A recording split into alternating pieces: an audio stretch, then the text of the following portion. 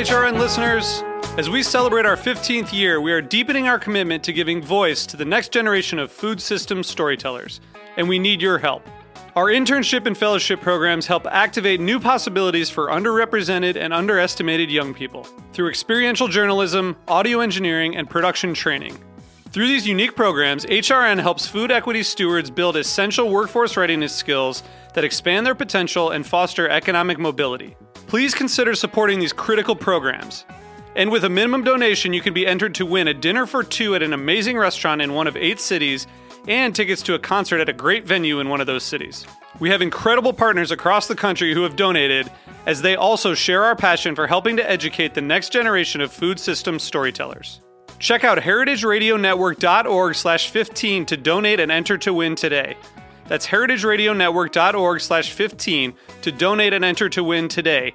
And make sure you donate before March 31st. Thank you. This episode is brought to you by Cabot Creamery, celebrating 100 years of being a dairy farm family-owned cooperative. Learn more at cabotcheese.coop. That's cabotcheese.coop. This week on Meat and Three, it's our Season 4 finale, and we're sharing some of our greatest kitchen joys. Maybe most people consider making it too much work or too messy, but this is the food that's worth the work and worth the wait. You always know where the thing is because you put it away the right way the first time. You just sort of stand there and, with your hand on your hip and one leg outstretched, glass of wine in your hand, staring into the refrigerator going, okay, speak to me. Oh yeah, what are you doing with the celery tonight?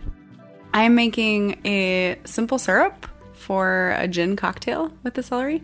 And I also found a recipe for a celery soup that's going to use up the celery and the potatoes and some of that dill that we still have hanging out in there.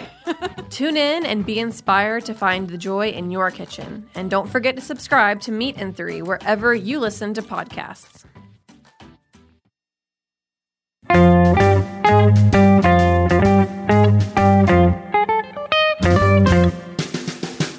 Hello and welcome to Cooking Issues. This is Dave Arnold, your host of Cooking Issues, coming to you live on the Heritage Radio Network every Tuesday from I don't freaking know. This time not my fault though, not any of our faults really, just a miscommunication. We thought there was some people, Matt, in the booth. Yes. Thought there was going to be no show today. Other people thought that there was a show. From Roberta's Pizzeria in Bushwick, Brooklyn. Joined as usual with Nastasia the Hammer Lopez and Matthew in the booth. What's going on? Are you guys not officially making shows this week? Oh, no, we are this week. This is a weird thing because there are 2 sets of holidays this fall. Labor Day, you take off a Sunday, Monday. Thanksgiving, you take off a Wednesday, Thursday. So a Tuesday had to fall somewhere. Last year, they chose to make it this one. Oh. Wait, a Tuesday what? Wait. Like to even it out, you got to skip a Tuesday somewhere. What? Wait, explain this to me so that a moron like me can understand. What? There's a holiday on Monday, so you have to skip a Tuesday?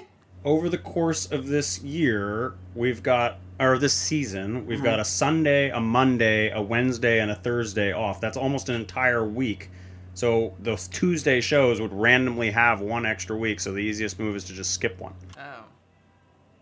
Yeah, but we skipped the last, million. Well, that is true. Yeah. Right, and also we're not here next week, because next week I will be doing my yearly trip to Harvard, and then out to Los Angeles, where Nastasia is getting us ready for the Houdini Party. Nastasia, you want to describe the Houdini Party? Why don't you describe it, and I will talk about other things after. What do you mean other things? Talk about what it's for MoFad. Okay, so here's what happens. Nastasia Lopez and the boondoggler, Rebecca, the boondoggler, our PR person, who doesn't like to be called a flack. When you meet her, do not call her a flack. Apparently this is an insensitive term to use for public relations professionals. True? Yeah. Why? You already call her a boondoggler. Anyway, go on. You call her the boon. Don't place that all on me. Boondoggler is a term of endearment. It's a term of endearment, but I notice how Nastasia now gives up. With it. I like calling her it. Yes. I said this is a boondoggle. You said that made her upset. Then you and I both started calling her the boondoggler. Let's be honest. No, Dave, you came up with it. But go on. Okay, so we're going to L.A. We're going to L.A. Nastasia, first of all, Nastasia and Rebecca are just obsessed with Los Angeles in general. Why, I don't know. No, we're not. Okay, sure. But anyway, so like they're like, we're gonna throw this party in Los Angeles. It soon spiraled out of control into this like giant Megillah kind of like all this cool stuff. Like Nastasia's like, we can't just go have a party because the first party we threw was so terrible that it was known as the subpar tea. The first party we threw. That's when the circulator was on the floor, when there was the pirate in the dress cooking your meat. Yeah, when Nastasia managed to like do everything in a way specifically, seemingly designed to like flip every switch to have me blow my stack instantly, had me fly in literally as the party was starting. Anyway, go on. So, anyway, that was the sub party. Right, we had it at a place that had no internet access, and no one could get to the place. It was like great house, though. Anyway, so to make up for it, Nastasia's like, and Rebecca are like, we're gonna rent. No, then we did Appleheads, and that was good. That was an event, yeah, but you wanted to throw a party. That was at a bar. That was a pop up at a bar.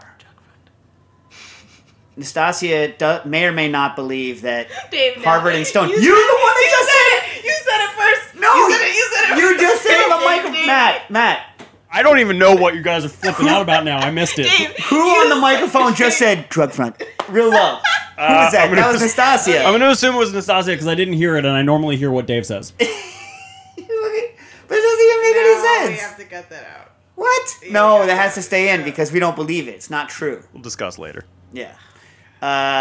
Anyways, so they're like, Nastasia's like, do you know that there's a Harry Houdini house in Los Angeles? And then Austin, who we work with, Austin Hennelly, who's at Major Domo, who we work with out in Los Angeles a lot, was like, my brother's a magician. And so it just started kind of spiraling out of control from there. And then we realized that all of this stuff's going to cost a lot of money and be kind of like bigger than we can just kind of pay for. It's a wedding. It's basically a wedding. So we decided we're going to do it as a fundraiser for MoFad. So Pernod Ricard got on board somehow.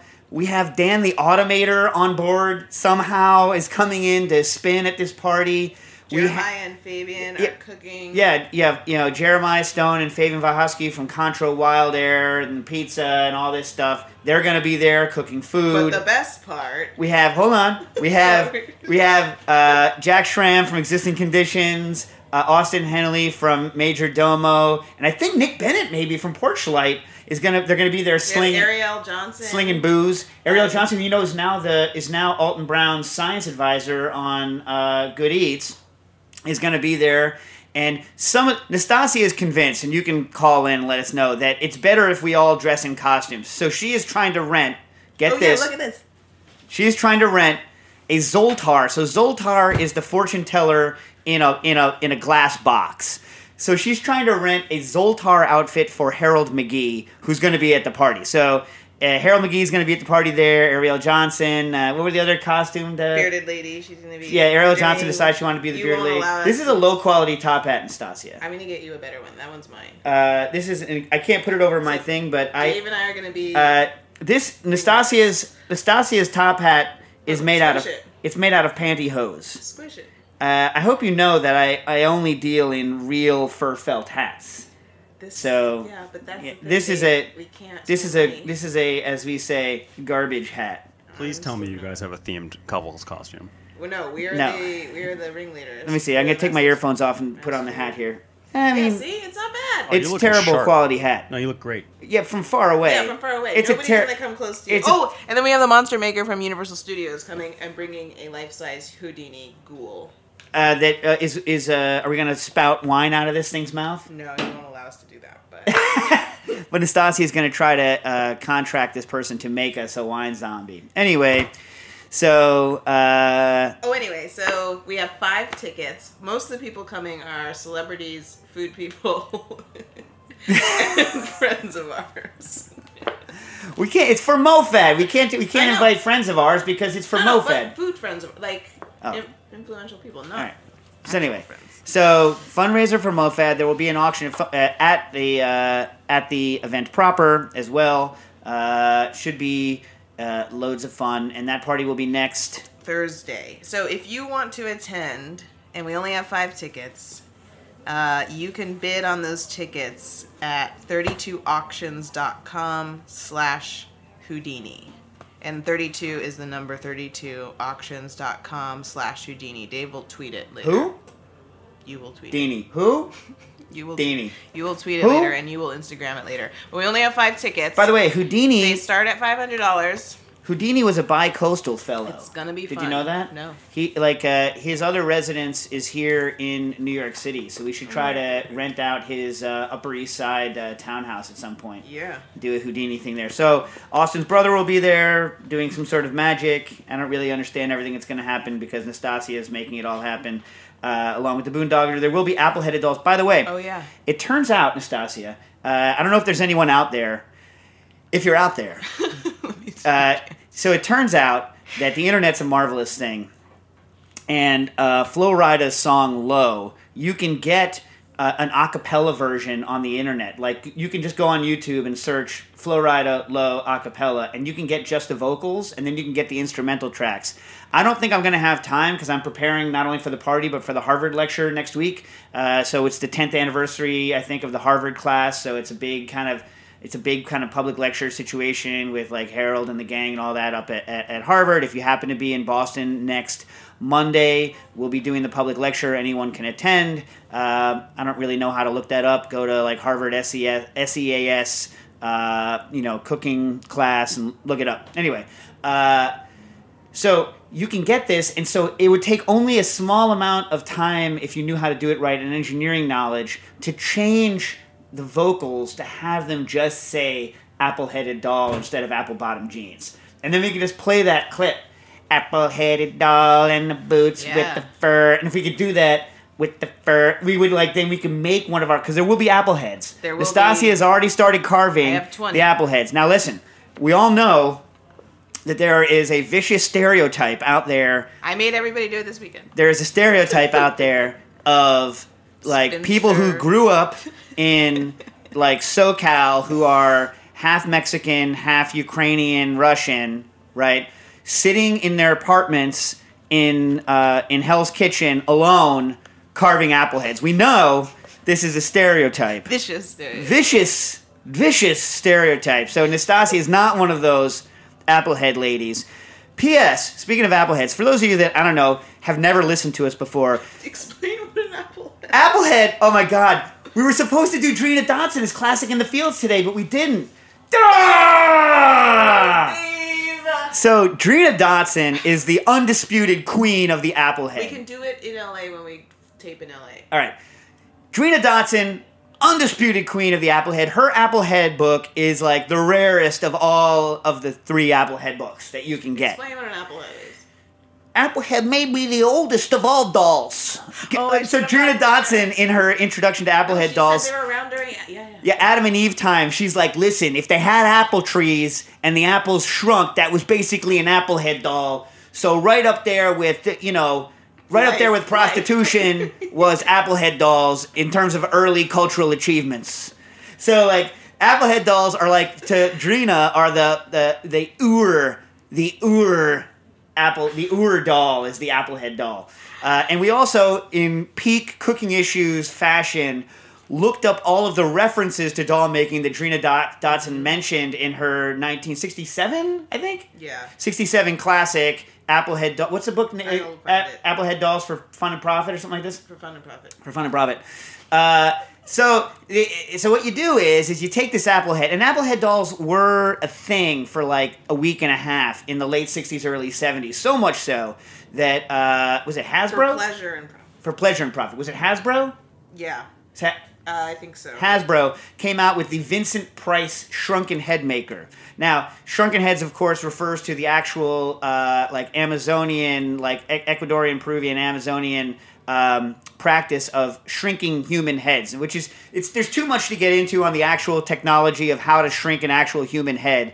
Spoiler, you cut the skin off the head from the back, boil the skin in a tanning preservative solution, pack it with hot sand, and keep the features in rough shape as it shrinks down into something that's only the size of a little bit bigger than a human fist. So that's a traditional kind of shrunken head manufacturing. And by the way, you used to be able to, it's horrific actually, you used to be able to go buy actual shrunken heads in South America, so much so that they started killing people specifically to sell to Europeans and Americans shrunken heads. And it's a whole nightmare story, whole bad thing. The process was, the trade was made illegal like a long time ago.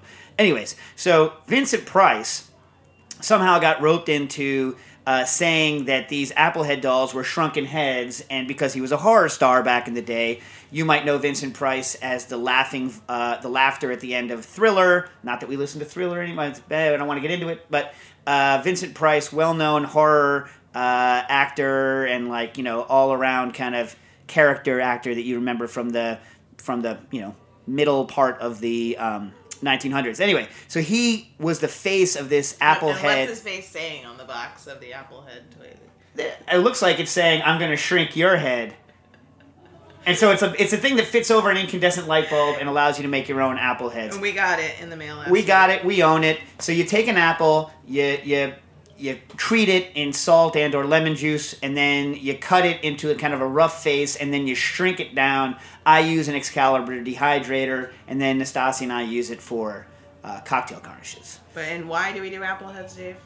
Because Nastasi and I had a meeting once with a meeting with the partners of Booker and Dax, where we were talking about contract disputes, and somehow Nastasi and I had started reading about Applehead dolls because we're stupid, and they were saying that Nastasi and I couldn't have a business together other than Booker and Dax. And I just, I went from, zero to explosion instantly. And I said, if Nastasi and I want to start an Applehead business, who are you to tell me I can't? Like that, right? And then, they were Nastasi was like, I want to start an Applehead business. Right there. And that was it, right? Isn't that how it went? Yes. Nastasi's like, damn, that's what I want to do. So that's what we're doing. Yeah. So bid. Yeah. So back to other things. So Nastasi and I have all been in interesting places while we've been away. The past almost 2 weeks, I've been in Iceland, so we could talk a little bit about food and whatnot in Iceland. By the way, Iceland, amazing place to visit, so expensive. So, shout out to Apotek. We got Jonas. I saw in the wild a copy of Liquid Intelligence on the bar, and then saw one of their bartenders, Jonas, on the street. And he's like, hey, I like Liquid Intelligence. So shout out to Iceland. Although buying liquor in Iceland is so expensive, their tax is so high. So you should go to Apotek and enjoy their cocktails. By the way, you can go to a glacier. You can go to many glaciers because Iceland has so many glaciers and they're melting so fast that you'd think that climate change would cause the sea level to rise in Iceland, but their glaciers are melting so quickly that it's actually reducing the weight of Iceland such that Iceland is rising out of the ocean. That's how messed up it is. Anyway, so they have this glacier lagoon that's only been around for 50-something years because as the glacier's been melting back, it formed this glacier lagoon, and icebergs, honest-to-God icebergs, break off and float into this glacier lagoon and then out onto this beach called Diamond Beach and out into the ocean, and you can go walk around near these icebergs. They're like, don't ever, because you can kayak, don't ever walk on the icebergs. They could flip over at any moment. It's the one thing they tell you, don't walk on the icebergs. So Dax and I were like, hey, are we allowed to walk on these icebergs? Come on. Anyway, so the icebergs, chunks of them come off and float right up to the shore where you can pick up, a basketball-sized, iceberg chunk that's perfectly clear because it's from the inside of an old glacier. So if you go to a volcanic glacier in Iceland, it's full of ash because, every 10 seconds, this giant volcano, Katla, every 50 years, would erupt and spray tons of black ash everywhere. So the glacier's ice ash, ice ash, ice ash. And then as it melts, it turns into giant piles of black ash. But in this other glacier over on the eastern side, there's a lot of clear ice, and so you could pick it up. And I was like, you should sell this stuff to cocktail nerds, like guests from America and Europe who come to the bars. And he's like, well, yeah, I don't know that people would pay a lot extra, but I think if you had a tourist going to a bar in Reykjavik, that they would pay extra for an iceberg piece of ice in their cocktail. What do you think, Stubbs? Yeah, that's a good idea. Yeah. You know what the guy said? He's like, well, in the old days, the glacier was so close to the highway that the people who are fishing would drive their trucks, back them right into the glacier, and then just chainsaw off giant chunks of ice and chill their fish with it. But he's like, the glacier has melted back so far that they no longer do that. I was offered whale many times, did not want to eat whale, didn't have whale. I wanted to eat puffins because I'll eat the hell out of a puffin, but they're actually dwindling in numbers, and so I didn't see any puffin on the menu. I did have Icelandic split lamb's head, which is one of the things that they're kind of known for. And there's geothermal everywhere in Iceland, everywhere. I mean, not everywhere, many places. So there's lots of places where the ground is at cooking temperature, and they have this kind of cultural thing where you make this brown bread, which they call rúgbrauð or whatever they call it, however you pronounce it. Icelandic, impossible to pronounce. Don't even try. And they bake it underground in a pot for like 12 to 24 hours, and they make these underground geothermal steam breads, which are also known as thunder bread, because apparently if you eat too much of it, you get a little bit of thunder down under, you know what I mean? It kind of runs straight through you. But they're almost a dead ringer when they're fresh out of the ground. They're sweeter and moister, but they're almost a dead ringer for New England canned bread, New England canned brown bread. But these have obviously a much higher rye content in them because they're made with rye bread. So that was some of the interesting stuff I had there in Iceland. And then the week before that, in Taipei, I had all sorts of cool stuff. So there's a nut that one of my old interns, Eng Su, who is from Singapore, kept on trying to get me in New York. And it's got various different names, Devil's Pod, Water Caltrop, or the technical name is Trappa bicornis. But it looks like a bat nut. And so they've always been described as a water chestnut. I've never had one. So we're in the night market in Taipei. And I see this guy who looks like the human equivalent of a bullfrog. Like, he's got, like, his eyes are kind of huge, and he's just sitting there and he's not moving. Like he's on a lily pad, just not moving. For like an hour, we're sitting there eating stinky tofu and all this other stuff. He's not moving. And then I'm like, notice all he's selling is, like, these bat nuts. And no one's buying anything from him. And so we go over there, and he tells, Eva, who is, taking us around, he's like, Westerners don't much buy these things. So it's not something that you get outside a lot. But I'm here to tell you, they're very good, and they taste much closer when they're kind of steamed or roasted and served on the street to a regular old-fashioned chestnut than to a water chestnut. So if you're ever in the area, get one. However, I will note, you must cook them because they have they're freshwater and they have parasites that grow in them, and the parasites will do nasty things to you if you do not cook them. And there's nothing Nastasia loves more than a parasite. Another interesting food, Taipei specifically, that you don't get elsewhere is called ayu jelly. And it's not that it's delicious, but it's very interesting. I mean, it's good. It's very interesting for this property. So it's not related to ayu, the freshwater fish that I think makes excellent sauces in Japan. It's ayu is the name of this fig product. So what they do is there's a thing called a creeping fig, right? And I don't know, there's American creeping figs, but I don't know if they work the same way.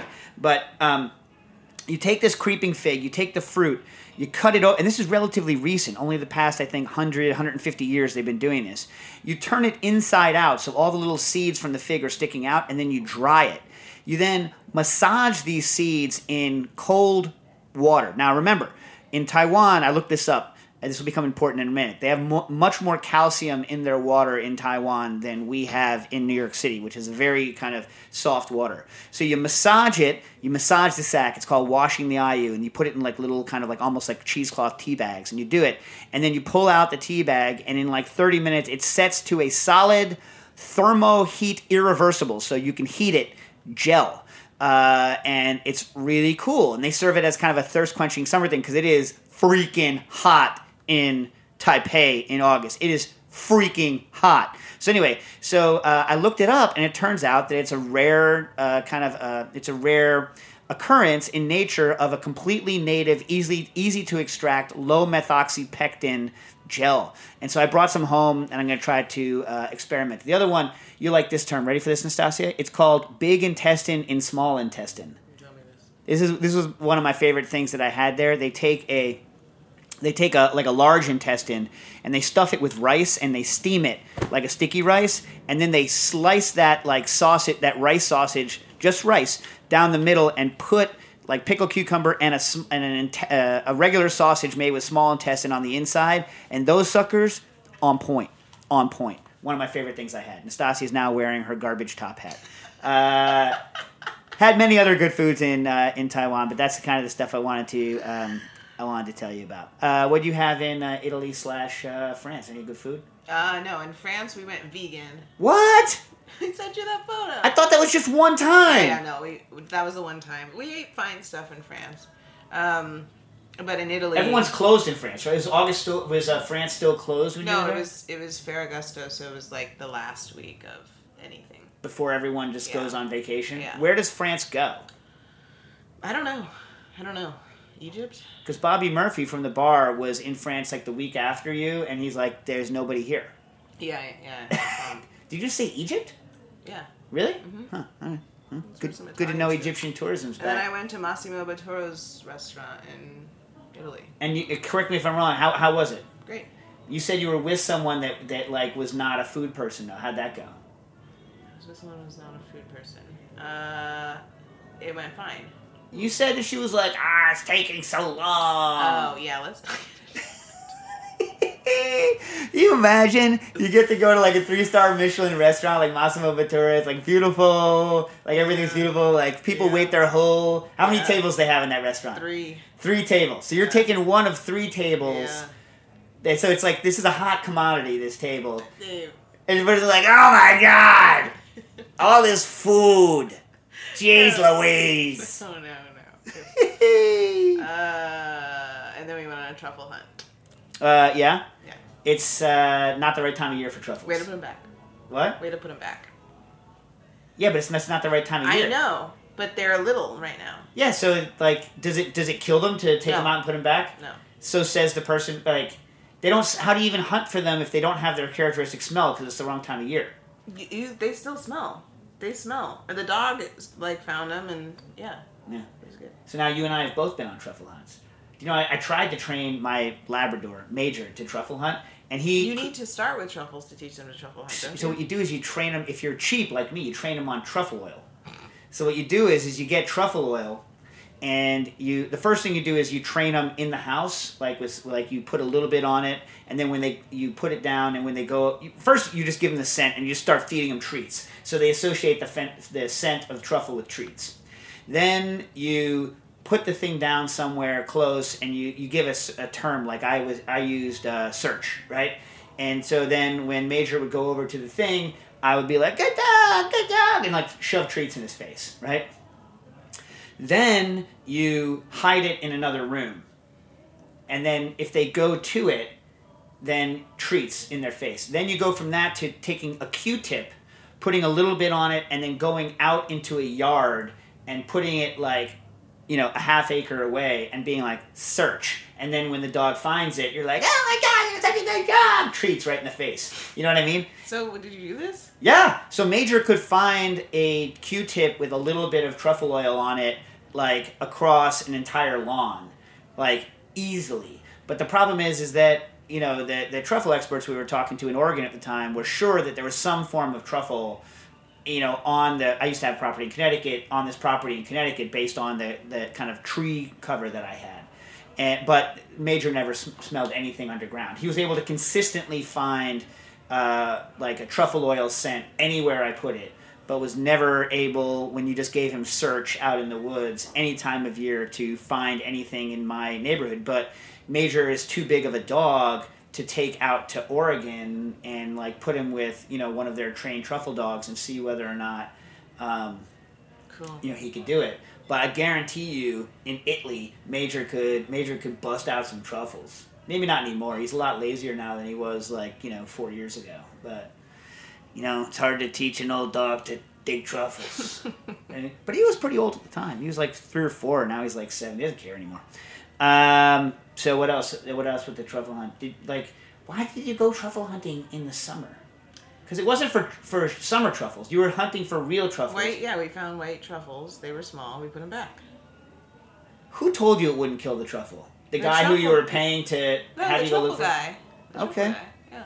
All right. Did he plant them there as like a? I went to Italy once and hunted pheasant with big quotes around it. Did I tell you about this? Yes.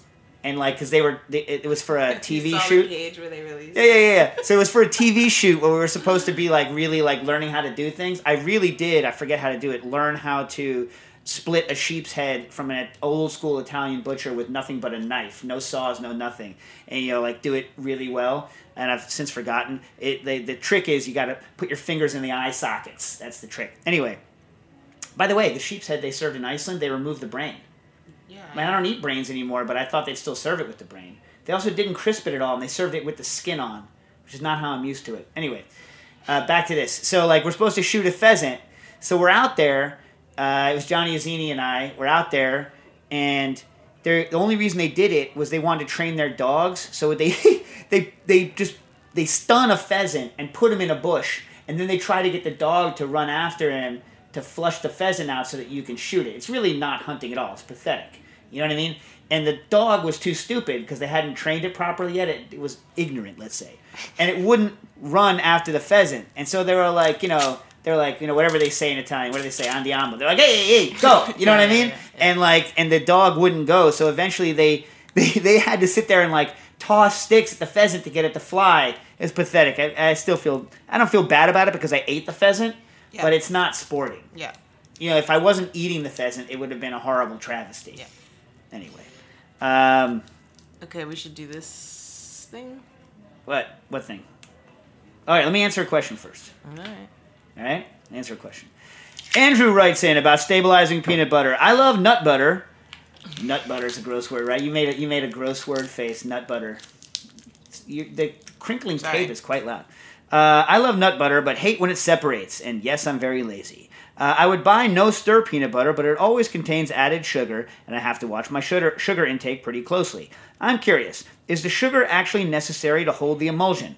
Emulsion, I think it's just kind of... Anyway, I know they also add palm oil, which I would believe helps keep the fat solidified, but presumably since sugar is so ubiquitous, it also serves some role here. What is it? Would it be feasible to use other stabilizers to keep peanut butter smooth and not separating? I just want to avoid the sugar. Interested in either commercially available products or something I can mix into store-bought at home. Thanks for the advice, and by the way, I love existing conditions. Okay, so I think the reason that so if you look at, let's say, Skippy, the ingredients in Skippy are roasted peanuts, corn syrup solids, which is very important, corn syrup solids, sugar, soy protein concentrate, salt, hydrogenated vegetable oil, and it says literally to prevent separation. Mono and diglycerides, those are their, I don't know why, I guess those are helping to emulsify it, and maybe also for other purposes, and vitamins. So if you look at that, it's really, the sugar is there for flavor. I'm almost 100% sure, because when...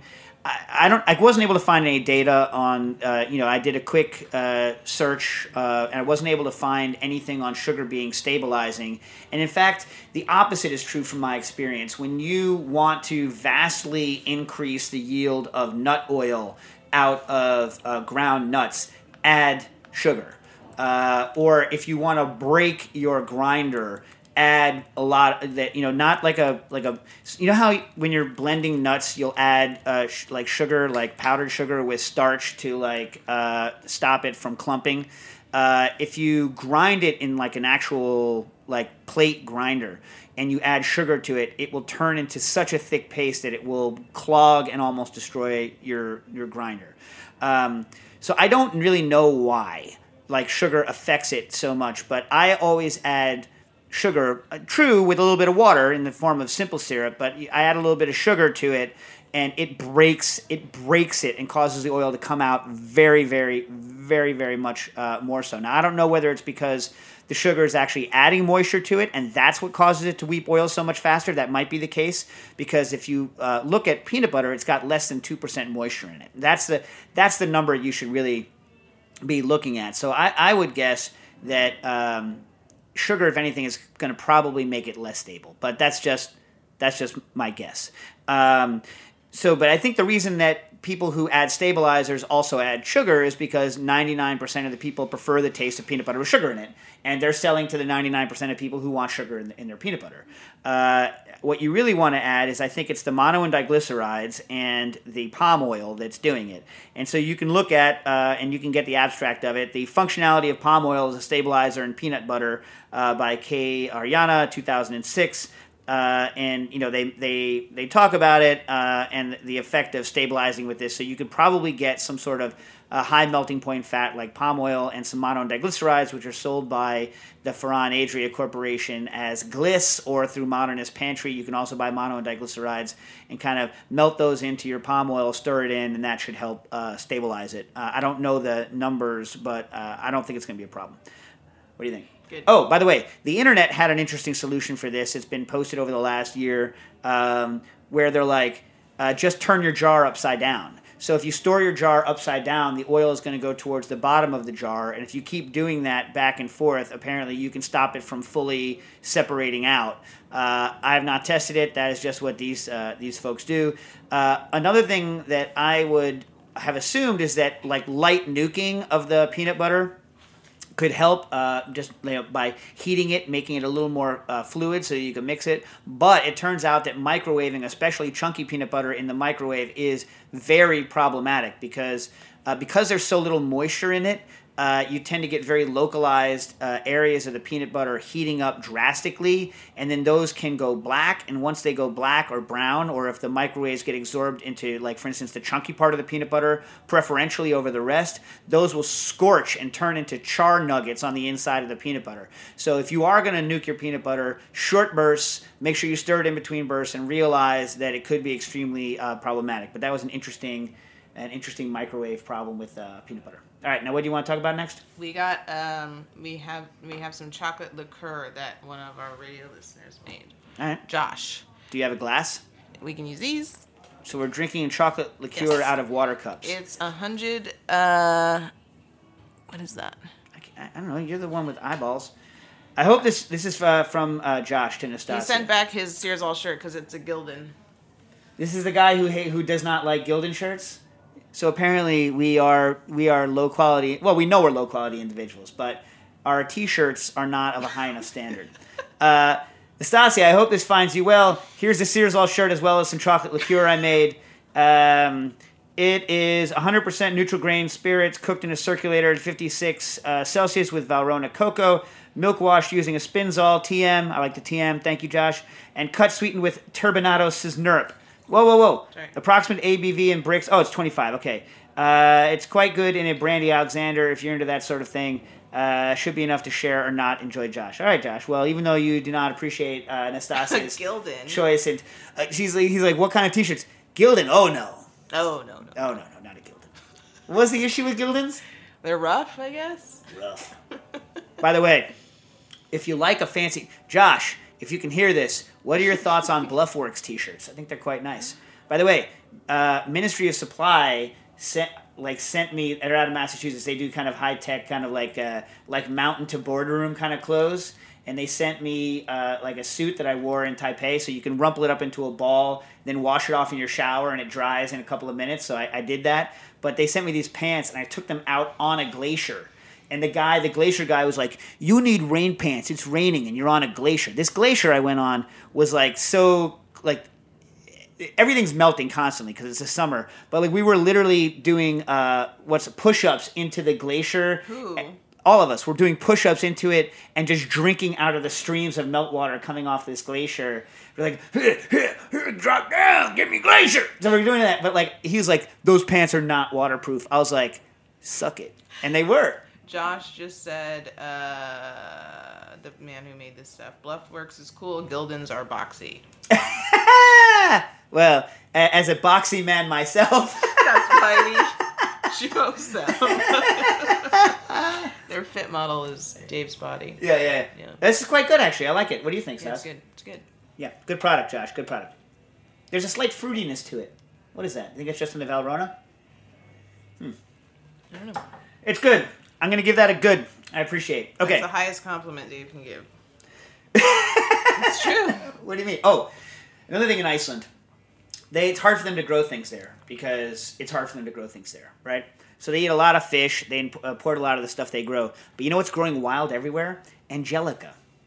Angelica? It's good for PMS and female issues. Is that true? Mm-hmm. Is that your new show? Female Issues? Yeah. What was the name of John Waters' famous film? Is that Female Problems? I don't know. Anyway, So they have Angelica growing wild everywhere. And so I bought home, they sell the seeds, which you rarely get, like the kind of green, not dried seeds, and they make a tea out of it. So I'm trying to work with that and seeing whether or not you should make me some. Maybe I'd be in a better mood. I don't know whether the world is ready for Anastasia Lopez that's in a good mood. You know what my mom said when she was here? What? When she went to the bar, she was like, "You're not really like how you are on your Instagram. I wish you would show the world how nice you are." What? Yeah. She said, "I didn't raise you to be like this." But you say that she did raise you to be like this. No, she said I used to be very sweet, and I am my mom. Well, that's what people also say about me. So clearly, like, you and I working together has been I don't think so. terrible you for the were vote. never sweet. At the FCI? Nope. Yeah, ask anybody. Before I had to start working with other people, I was the nicest, most patient guy. And then as soon as I had to start working with other people, I realized that the world is terrible. What does it mean to be patient when you don't interact with other human beings? Don't really work. All right, it's like this. It's like people who people think I'm going to lose their mind. I'm going to lose my mind on them, but I don't. If I don't respect them, it's not true that I don't respect them. I don't have any expectations, right? So if I don't have any expectations for what you should already know or already be able to do, I'm mellow, right? Because my assumption is, why should anyone know about my weird, like, you know, tics and proclivities and problems and like all the weird stuff that I demand, like, out of what I make or what's being made around me, right? Why should anyone know that? So because it's a waste of your time. No, I'm happy to teach people, but why should someone know that, right? So there's no blame. It's like blaming the wind for blowing. You know what I mean? Like there's no point in it. But it's like when you've been working with someone for years, and they do the same thing over and over again. It's like people say, Dave, you go from 0 to 100 instantly. I'm like, no, I'm always at 99. And but my 99 is real mellow. Like my 99 is like normal. Like, you know, I can contain it until I hit 100. But it only takes that one drop to put me into 100 mode when it's the same stuff over and over again. You know what I mean? So like back when everything was my own fault, I would get mad at myself, but no one would notice that. You know what I mean? I still get mad at myself. Yeah. Is there anyone I get madder at than myself? No, and that's why you and I get along, because, yeah. I am my worst critic. Well, except for some things. You think you're good at darts, you're terrible. True. I like that you... Okay, Eddie Donnell writes in about Acid OJ. We've just started playing with it at home, and it's tons of fun so far. Besides the Dr. J, which is, you know, an Orange Julius variant with milk-washed rum. From your book, what other classic cocktails do you think work well swapping in acid-adjusted orange for lemon or lime? We made amazing whiskey sours the first day, of course. Eddie Donnell. Well, really anything. I think, you know, it's just fun to have around and to play with. But let me tell you something else. And you can acid adjust. I did an acid adjusted... what was it the other day? We did a bunch of acid adjusted stuff. I can't remember whether I acid adjusted it. I think I did. We did a kumquat syrup that was crazy. So if any of you have had the Coursera, which is Moroccan preserved lemon, lime, tequila, and simple syrup, I did a kumquat version with a 50-50 OJ kumquat acid adjusted split base lime, and it was ridiculous. But the thing is, you don't want to get too much. You need to get enough solids out of the kumquat to have it be pourable, but not so much that it's clear, because then you lose the thing. So it's a medium clarification. So it's one of those situations where you don't want to fully clarify. Same thing with preserved lemon juice. Can I say something? Sure. I beat Robert at Bananagrams, and now... Okay, why don't you explain who Robert is so that people have some reference if they're not friends with ours. Okay, Robert, who was on the show, bar guy, well-known Bananagrams champion. And I said, if I ever beat him, I'm going to retire my playing of Bananagrams. And he attributes his Bananagram skills to his homeschooling. Yeah. And to, like, the fact that they were fiercely competitive at home. Yes. Yeah. Anyway, so I beat him yesterday. So does that mean you're never going to play again? Yeah. That's bullcrap. This is like... I'm trying to find a loophole. This is like Karen was also in on the game. Yeah, but you shouldn't make statements like that. That's why you're never going to see Billy Joel live in concert. I know. It's ridiculous. Go see Billy Joel live in concert while he's still okay. I can't. You can. I screwed it up. It doesn't mean it doesn't mean you have to live.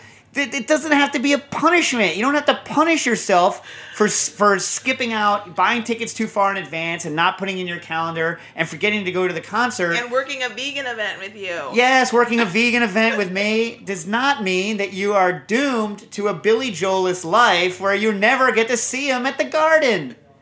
It's just not... Matt, back me up on this. No, yeah, you should go. Yeah.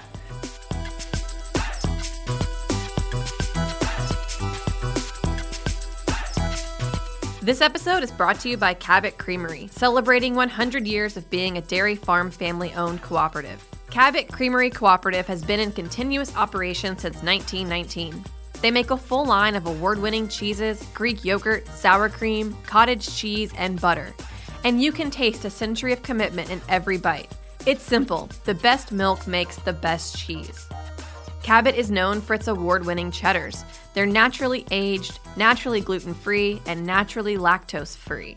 Try their classic mild sharp and extra sharp cheddars, or spice it up with habanero cheddar, horseradish cheddar, and pepper jack cheese. After 100 years, Cabot Farmers' commitment to making the world's best cheese and dairy products has never been stronger. When you love what you do this much, the best is always still to come. Cabot is owned by 800 dairy farm families in New England and upstate New York, and 100% of its profits go back to its farmers. As a certified B Corp, Cabot is committed to doing the right thing in business. They even have a department of gratitude formed to honor, amplify, and reward those who give time to do good, much like the farm families of Cabot do in their own local communities. Learn more about Cabot Creamery Cooperative at cabotcheese.coop. That's cabotcheese.coop. Nate Simon writes in, "Hey guys, I'm interested in trying to get a smoke flavor into proteins while still getting the advantages of low temperature cooking. Any thoughts on when and how to add smoke flavor? Possible thoughts I've had include cold smoking before the low temp, adding a liquid smoke to the bag, or a brief cold smoke or hot smoke after low temperature. Obviously, I don't want to use too much hot smoke for fear of ruining the advantages of low temperature cooking. Would appreciate any thoughts you have. Thanks and best wishes, Nate Simon from Sacktown." I would like to go back to Sacramento someday. I know that a lot of Californians aren't into it, but they have nice trees there. Ugh. They do. They really do have nice trees there. Don't care. My precious trees. Precious trees. Dave, are we doing the chicken cannon? Yeah, but listen. So, I got to answer the question. I can't believe I was actually about to answer a question without going on a tangent, and you're like, hey, what about the chicken cannon? So, listen. There's a lot of water-soluble flavors in smoke. So if you smoke it beforehand, just expect that the bag juices are going to leach a lot of that stuff off. Now, if it's real smoky, it's not going to matter, but you are going to get some leaching off of the flavor. A lot of people I know, and I don't have a lot of experience with post-smoking, but a lot of people post-smoke. A lot of people also really do like liquid smoke. I don't have that much experience with it, and I've never had the really good stuff. The only stuff I've ever bought is the supermarket stuff, and I'm going to give it a firm meh, right? But liquid smoke is real smoke, right? It's an extract of real smoke. So it's not all of the things in real smoke, and sometimes, as I like to say, it can be a bit of a one-note Nancy, but you can get very good liquid smokes now. Spray-dried smoke powder is good. You got to be careful with it because over-application makes it acrid, and nobody likes kind of acrid smoke. So you could try any one of those things. But I would do a brief, but relatively heavy after low-temp smoke. And if you let it cool sufficiently before you put it in and use a thick enough cut, I don't think it's going to overcook that much. But that's just what I would recommend, not having done too many experiments. Matt, who apparently asked you about nixtamalized applehead dolls. What does that even mean? It says, I'm the person who messaged you about nixtamalized applehead dolls. How do you nixtamalize applehead dolls? I don't know if it's a DM or an email. But you can't... What does that even mean to nixtamalize an apple? Nixtamalizing is something you do to the seed coat, specifically of corn, but can be done to other things. What does nixtamalization have to do with applehead dolls? Hold on. So anyway... Here's the question I sent in. I look forward to the show returning, and I hope Italy is nice. Recently, I saw Dave eating dim sum on Jack's Instagram. That's when I was in Taipei. As a dim sum lover myself, it got me thinking. I have some questions. Please forgive a 3-part question. But 1, what is your favorite go-to dim sum dish? You know, I don't really have... I'm kind of a bad person. I don't really have a favorite. Do you have a favorite, Stas? Do you like going to dim sum? No. Why not? Do you not like all the little during things? brunch time? Yeah, but people eat now dim sum stuff at any time. Yeah, I don't go. It's not your thing? No. Wow. Do you not like things on carts? Do you not like ordering lots of little things? I don't know. I just don't go, oh, there's this place in LA that's going to reopen that's shaped like a pagoda. Did you know I thought I was Chinese growing up? Sounds terrible. Please never say this again. No, it's true. Why? Who did someone say that you had ancestry? My grandmother would always go to Chinatown in Los Angeles, and it was such a treat because I would get a Shirley Temple and Joey would get a Roy Rogers. So what does this have to and do she would with speak your Chinese? She actually spoke Chinese. What little she could, like menu Chinese or like restaurant Chinese with the waiters, and I was like, I think I'm Chinese. Like, how is she able? Because it was so foreign to be at these places. Yeah, but this is terrible. This is why you're. This is one of the. This is kind of like you're heading into terrible territory. It wasn't based Matt, on help the me way out on that this. we looked. Help me out. On this. I don't know. I'll allow it. This thing. All right, you'll allow it. All right, listen. I just never want to discuss it again. But I'm glad you enjoyed your trips to Chinatown as a child. On the spectrum of things that have come up that we should definitely never ever discuss again, this isn't that. It's not that far along. What? Stassi doesn't even. Not even self-aware. Never mind. Yeah. We do have one other question from the chat. You want to get it? Sure. What kind of skewers does Dave use with his tandoor? I don't have a tandoor, but I'm really liking the 1/4-inch plus thick square skewers for ground meat kebabs. I lay them straight on the kettle grill over charcoal. No grate. So he wants to know what kind of skewers you use on your tandoor. All right, so skewers for a tandoor is an interesting problem because, in fact, it's very hard to keep certain kinds of products on skewers because as they cook, they loosen and slide down. Other products get firmer and stay on the skewer easier. So, like certain meats, like they seize up when you put them in the tandoor, and those stay on really well. Like you're never going to get a shrimp falling off of a skewer, right? And this brings me to there's two choices. There's 3. There's shape. There is like dimension, how big around it is, and there is material. So if you have things that want to slide, then you want to use black steel or iron-like black steel skewers because they're rougher, and so they're going to have better grip. If you're going to do stuff that's going to seize on, is going to shred when you take it off the skewer, you want to get that look more kind of cold-rolled stainless kind of skewers. Square ones for certain things can be better in terms of being able to rotate without them turning on the skewer, but it really depends on getting the weight right. So the heavier the thing you put on the skewer, the more you're going to have to do double skewering and the more you're going to have to kind of weave in and out, especially if you're actually doing #vertical grilling in a tandoor. As soon as you're going in a kettle and you're going horizontal, almost none of this matters. If you want to maintain things in very delicate shapes, then you can do the kind of old school Japanese fanned out 3 thin skewer thing to maintain shapes and then like flip the fan, which is quite easy.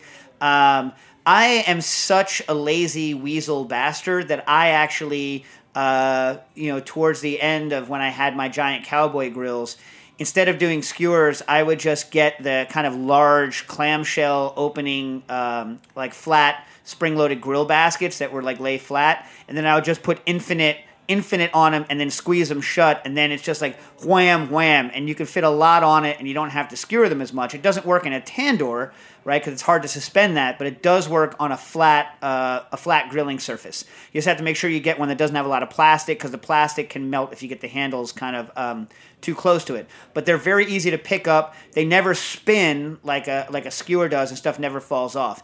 If you are using it in a vertical grilling situation, you have to make sure that whatever you're doing won't slide off, and a lot of what people say doesn't work. So like jamming an onion on the end of it doesn't work. As soon as the onion heats up, it's going to start falling off of the skewer, and it's a nightmare. The other thing that they don't tell you when you're working with tandoors is that you need that the last thing on that skewer is going to get burnt to hell.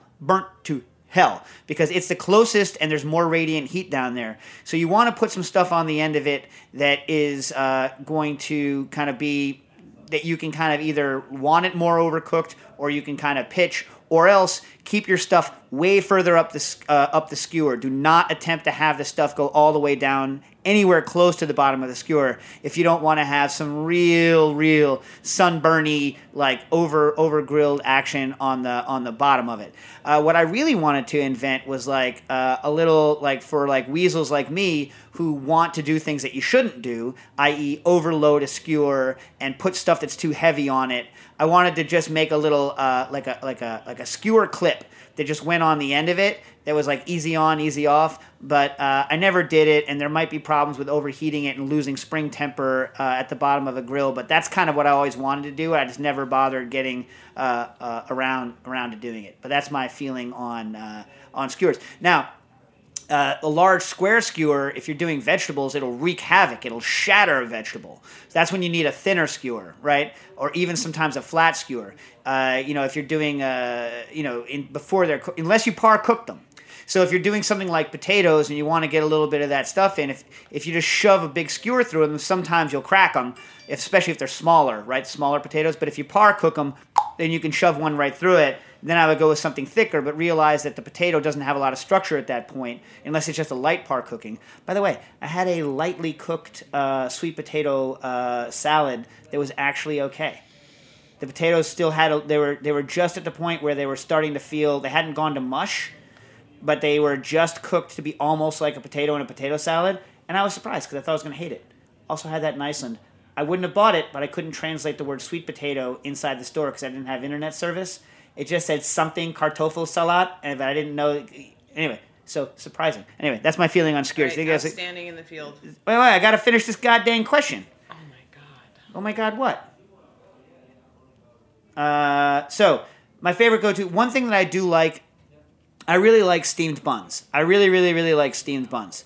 My favorite steamed bun is the molten lava steamed bun that's like made with salted duck eggs. And one of the things I really like about it is that you almost never get one that's very good, but when you do, they're amazing. So a lot of times the inner coating is too grainy and it doesn't sag right. But if you get one molten lava one that's on point, it's really good. Where are you going? Just turning this off. You're already cold? Yeah. Before you're like, I'm sweating my chonies off here, and now you're like too cold? Anyway, all right. The best or underrated or uncommon dim sum dish to look for? I don't know. And the best dish to assess the overall quality of a place? I don't know. I'm going to have Jack on here. He cares a lot more about, like, he's going to be a lot more. When next time we have Jack Schramm on, he'll get about it. But Matt from Winnipeg said that he's hoping for duck feet as the answer. I do like duck feet and chicken feet, and I had some really on point chicken. What about duck tongues? You ever remember when Nils used to make duck tongues all the time? Mm-mm. I really like duck tongues. Do you like duck tongues? I don't think I've had them. When you have chicken feet, do you like them gooey? I've not had chicken feet either. You've never had chicken feet? So me asking you whether you like them gooey or crispy is like... I imagine crispy. So crispy, it's like, the new style where you pressure cook them, make the bones edible, and then you deep fry them. That's on point. But you like to take the nails off, you think? Would you like it with the nails on or the nails off? Off, I think. Off? Yeah. All right. Okay, outstanding in the field, Dave. It's not called outstanding in the field. You don't even know what it's called? For real? Classics in the field. There you go. Nailed it. Classics in the field, yeah. All right, so for this week, I was supposed to be, and I'm too stupid because Nastasia and I... We'll do it in LA. I have scanned the entire Drina Dotson. I don't want you to do that. Listen, people. Tell me what you think. It's only a 16-page book, right? It's a classic in the field. The classic in the field. I have it fully scanned. I think Nastasi's like, people are going to take it away from us. It won't be our thing anymore. I'm like, everyone in the world should have free access. For pleasure and profit. We have made zero profit off of it, and I bet you somebody will. No one is going to make profit off of the Applehead dolls. I want to hear from the internets on the Cooking Issues listeners. I want to hear, like, do you think we should make Drina Dotson's whole book available on my Instagram account or not? And before we go to Classics in the Field, didn't you say you wanted to talk about Chicken Gun? Yeah, we're going to do it like after the Houdini party. We just need to get the shoot ready. We're going to do the chicken gun, people. I wasn't lying about it. It's in Nastasia's place, and it's filling up her entire My place. dad almost unassembled it and threw it away. It's not possible to unassemble it. It's glued. No, he started to take the wood. He touched it? Did he touch it? I saw him going for it, and I said, stop. He did not touch it. Did he touch it? No. I need to know for safety reasons. He did not touch it. He did not touch it. Every one of those bolts is exactly torqued to a certain number of foot-pounds. He did not touch it. He was thinking. Why would he do it? Because he was cleaning up my house, and he was like, "What about the air compressor?" The air compressor's fine. It's there. Everything's there. Everything's there. Nobody's. But I'm telling you, we got to do it. It is a huge safety problem. Yes, I know. If anyone touched those bolts. Nobody touched the bolt. Like, it's already a huge safety problem because PVC shouldn't be pressurized with air. For those of you that are building, like, any form of air cannon, PVC is a bad material because of the way it shatters, especially when there's compressed air in it. I need to know, am I still... as safe as I was before. You're still as safe as you were before. Son of a gun. Which sounds very safe, by the way, just as someone not involved. Yeah, right? You know what? It's like, I just want to make it through... this next couple of years, like, physically intact. You know what I'm saying? A noble goal. You know? It's like I have a couple of goals in life. Like, I don't want to catch fire again. I'd prefer to never catch fire again. I don't want to get shocked. It's not even near the same. Getting shocked doesn't hurt you 9 times out of 10. You know how many projects have been ruined because Nastasia, even when there's no electricity involved, when I tell her to hold something, thinks she's going to get shocked and just drops it and walks away? Even when it's not connected to electricity. It's a piece of wood, yeah. I hand her a piece of wood. Hold this. It's going to shock me. And she'll drop it. Static could have built up. Every time I can build up static, I shock her with it. Back when we used to test ikejime, which is the Japanese, fish killing techniques, I received as a gift from a fish anesthesia corporation a muscle tester, which is basically it's a little electrode that you can put on freshly killed fish muscle to see if it still twitches, i.e., does it still react to electricity? Is there still ATP in it? And Nastasia would not, for any amount of money, let me shock her with it. She just was losing her mind over it. How high did you go? It's not that. It's weak. It's a 9 volt No, I meant battery. money. I meant amount of the money. feeling of going in. And Did you ever play that game that Dax Operation? had? That game where you have to hold it and the last person who pushes it No. shocks you? No. But I was around when that. And you was wouldn't around. No. You would never play it. No. It's weird. I don't like heights, so I guess maybe it's the same thing. I don't like heights. Yeah. But that's not actually going to hurt you. Catching on fire is in fact bad for you. For your skin. For me, for your whole everything. Body. Catching on fire is a bad idea. Oh my goodness. Today's classic in the field is now this is one that a lot of you're already going to know this, but I was looking through my books this morning and just seeing like a group of things that I hadn't talked about in a while, and what popped out at me was Stalking the Wild Asparagus by Yule Gibbons. Now, Yule Gibbons. So Yule Gibbons was born in 1911. And he lived until 1975. So he died relatively young. He died in his 60s, but I guess in the 70s that wasn't so bad. But he grew up like very poor. Even before the Dust Bowl, his family was poor. So they moved around a lot, and his mom taught him at a very early age how to forage for wild things. And he had a kind of crazy life. They moved all over the country. He worked for a while as a circus Bindelstedt. He worked in a circus. He was a hobo. He just went everywhere.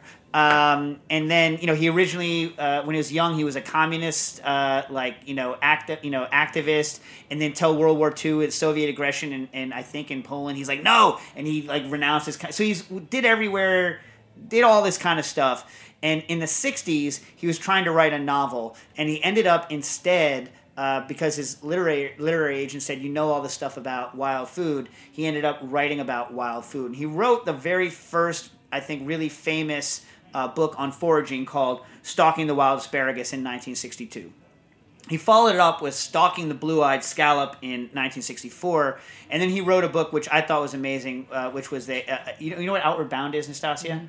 It's like where kids go and they go out and they have to fend for themselves. He actually wrote a manual for Outward Bound for these islands that I used to visit off in Maine.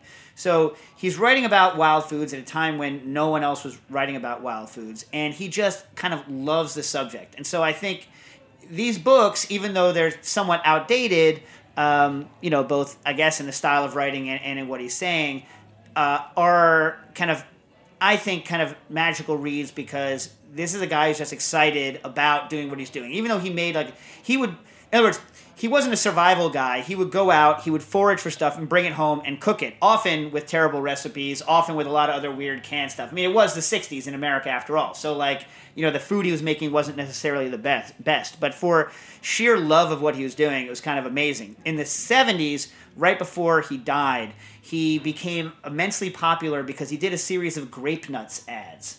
So did you like grape nuts growing up? No. I hated them. Did anyone like grape nuts growing up? Old people. Matthew, did you like grape nuts? Absolutely not. Have you tried them recently? I have tried them. Somebody was using them as a descriptor for beer at one point. That's and so dumb. I went back. What for beer? What beer tastes like grape nuts? Belgian double. What? Grape nuts is more of a texture. It's like little pieces of gravel.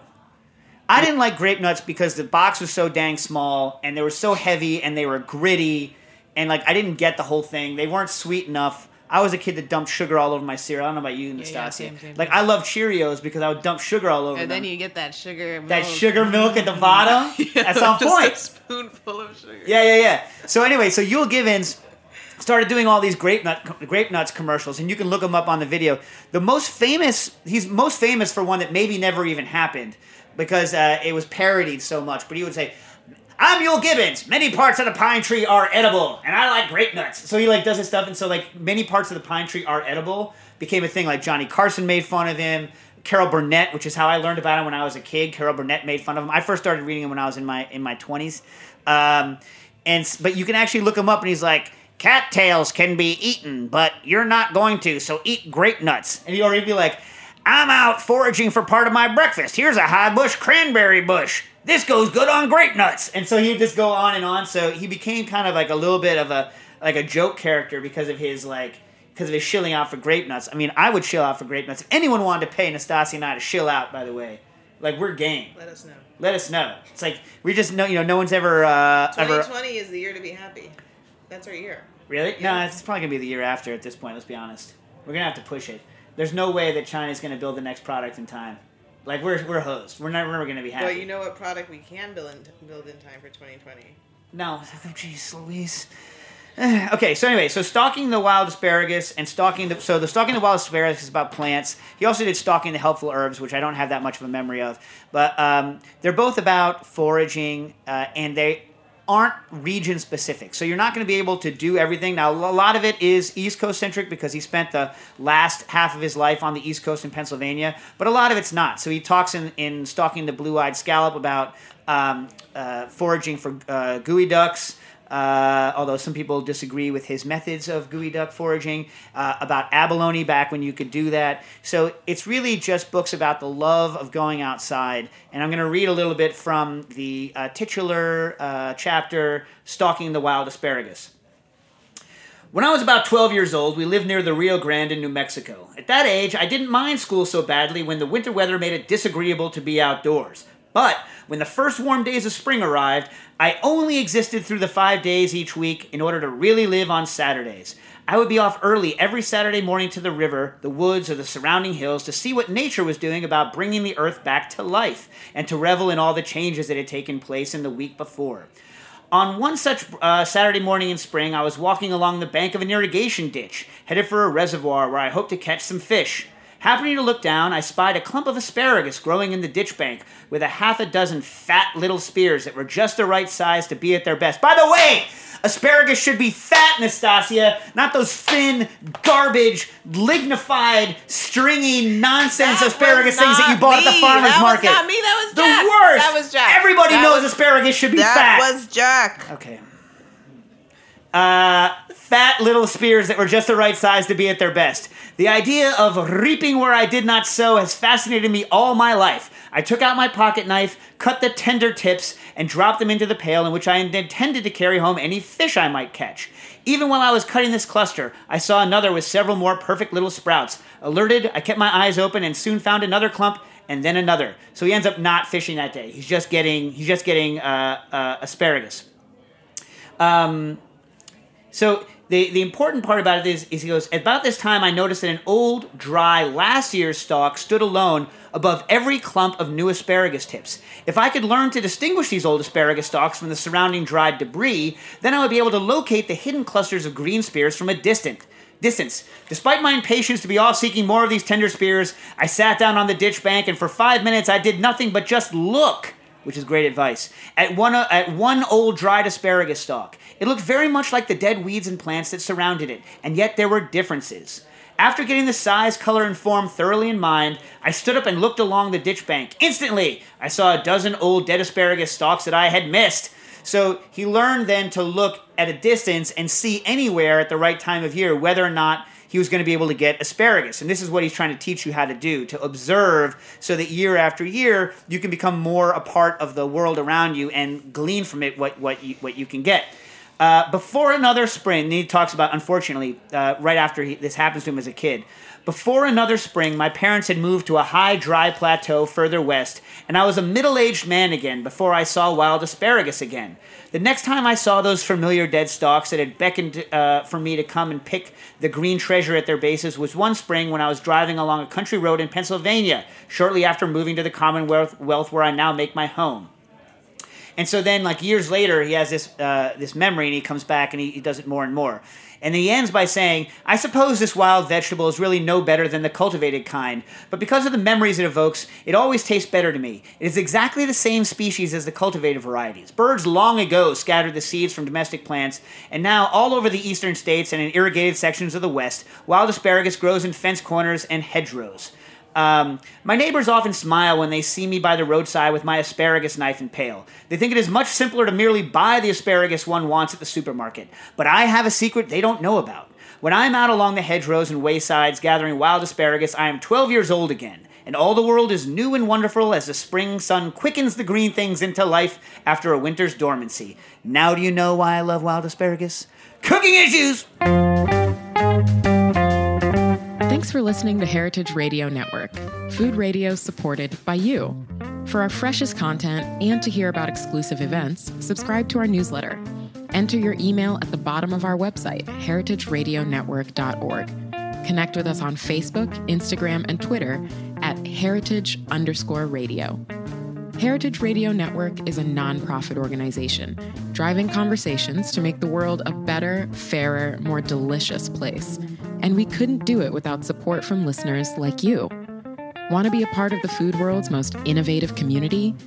Rate the shows you like, tell your friends, and please join our community by becoming a member. Just click on the beating heart at the top right of our homepage. Thanks for listening.